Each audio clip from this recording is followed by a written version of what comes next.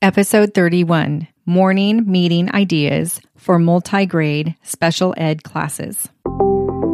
There's usually lots of questions about this as new or even seasoned teachers are getting their classroom ready for the next year, depending on how many students they have in their class and how many grade levels they have as well. Or maybe you have gotten new students since the beginning of the year and need ideas on how to adapt your morning meeting now that you have more students or more grade levels. So I thought I would talk about how I incorporated a morning meeting routine into my class when I had over 12 students in grades K through 5. And this was in a self-contained classroom that was considered a mild moderate disability class. And I taught on a general ed public school campus at the time.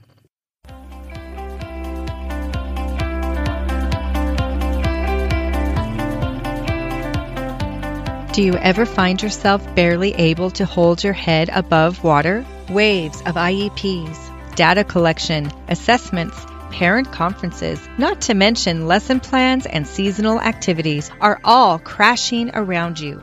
You need help, but not just from anybody. Grab the lifeline that is the Help for Special Educators podcast. We will equip you with creative solutions and teacher-tested strategies so you can navigate the rewarding but difficult job as a special ed teacher. This is Lisa Goodell, your host.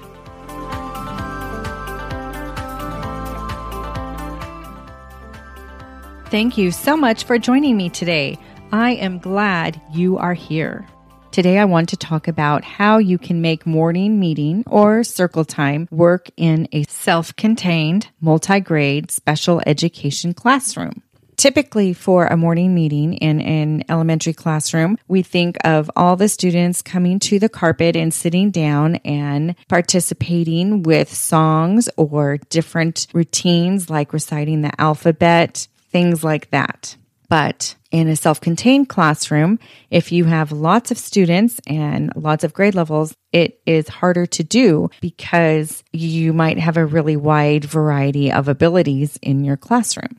So for me, my last year that I taught in a self-contained classroom, I had between 15 to 20 students in my class, and they were in grades 1st through 5th that year. Most of my students had learning disabilities and speech impairments. I also had some kids with autism and ADHD. First of all, the whole class morning meeting format did not work for my kids when I had more than 3 grade levels in my class. The big kids would get bored and not want to do all the baby stuff, and the little kids couldn't sit still. And there were always behavior problems with those seeking attention. I struggled with this over the years because I really felt that it would be beneficial for my younger students. So I kept trying new things, and eventually I settled upon this system, which worked really well for me. Basically, I put the traditional calendar time into a center with one of my paras. We rotated through stations and groups from about 8:30 in the morning until 1 o'clock after lunch.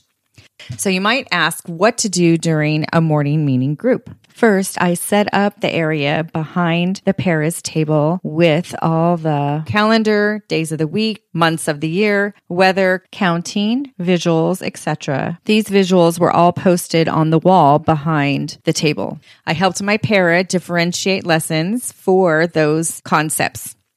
Then the students had different activities to work on independently at the center. Some students wrote out everything, like practicing writing the days of the week or the months of the year, and younger ones might just write their name, letters, and numbers, and others had a Velcro file folder type activity where they would practice their phone numbers, calendar, weather, etc.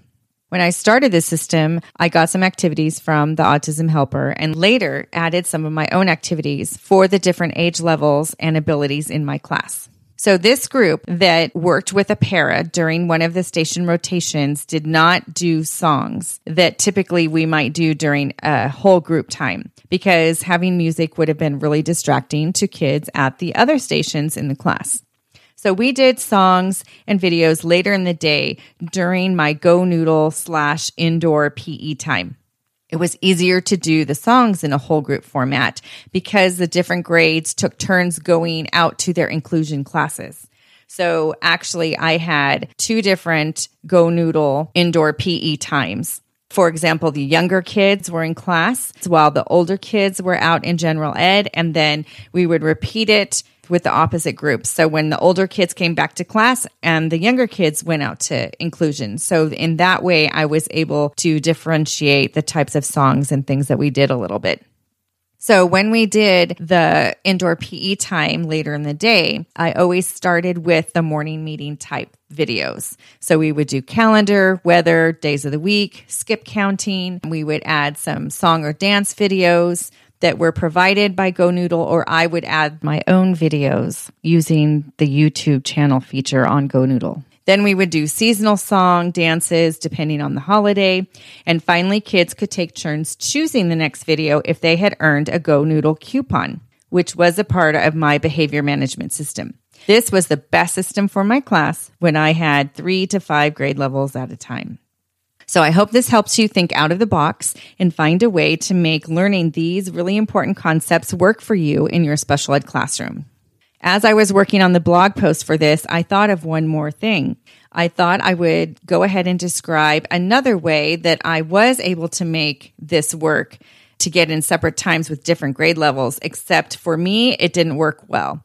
I don't recommend it. However, I'm going to go ahead and share it right now because it might be a great solution for you. So one year, I had 2 separate recess times for my class. While my younger kids, who were in pre-K, K, and first grade, were at recess, I led a short carpet time or morning meeting time with songs for the older group, which was 2nd through 4th grade. Then while that group went to recess, the younger kids came back in and they had their morning meeting circle time with me. It was simple enough, except then I didn't get a break. Or I had to trade off with my paraprofessionals. And sometimes I had recess duty during one of those times. However, if you have a lot of adults in the room, it might be a good option. For me, it wasn't because I didn't have that many paras and I found that I desperately needed my own break. So if you're interested in finding out more about daily schedules you can use in your self-contained classroom, I do have a lot of things I've done on this. I have a whole series of podcasts that I did on schedules, which were in episodes 8, 9, and 10. And I will link to those in the show notes. I also have sample templates in my TPT store that you can purchase. They're all editable in PowerPoint, and you can also open them right into Google Slides and then edit them to your heart's content. I have like 16 formats with lots of different reasons why you might need different schedules. Maybe you have a master schedule that all the adults use, and then you have the schedule that the kids might refer to so they know where to go at each time during the day. Then you might have a different schedule that you would share with a substitute teacher, or if you have Friday Fun, where you have different schedules due to assemblies or special events. Over the years, I've created all these schedules, and so this is a way for you to get them and see how you might be able to use them in your classroom. So I hope this was helpful. You can find links for everything in the show notes at lisagoodell.com/podcast31. While you're there, you should also sign up for my email list. You'll get more exclusive content when you get an email from me, as well as hearing about a lot of giveaways or free stuff that I give out. You'll hear about new products in my Teacher Pay Teacher store or in my Boom Card store, and what's happening with the podcast. I send out an email a couple times a month if I'm lucky, maybe more if there's a sale or something special going on.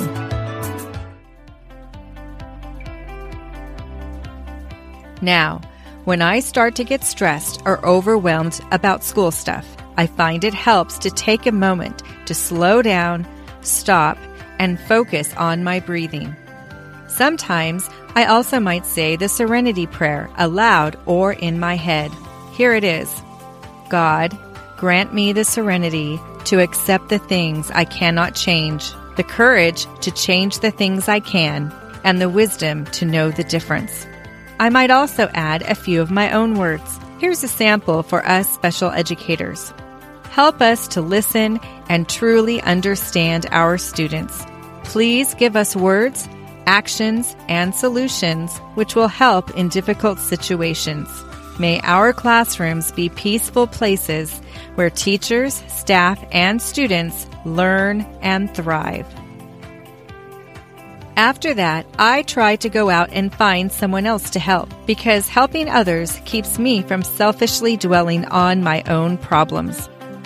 Thank you so much for listening, and I hope you heard something helpful during this episode that you can implement in your teaching. Remember, you are amazing. What you do makes a difference, and don't let anyone tell you otherwise. Go find someone else to encourage because they probably need to be reminded that they are amazing too.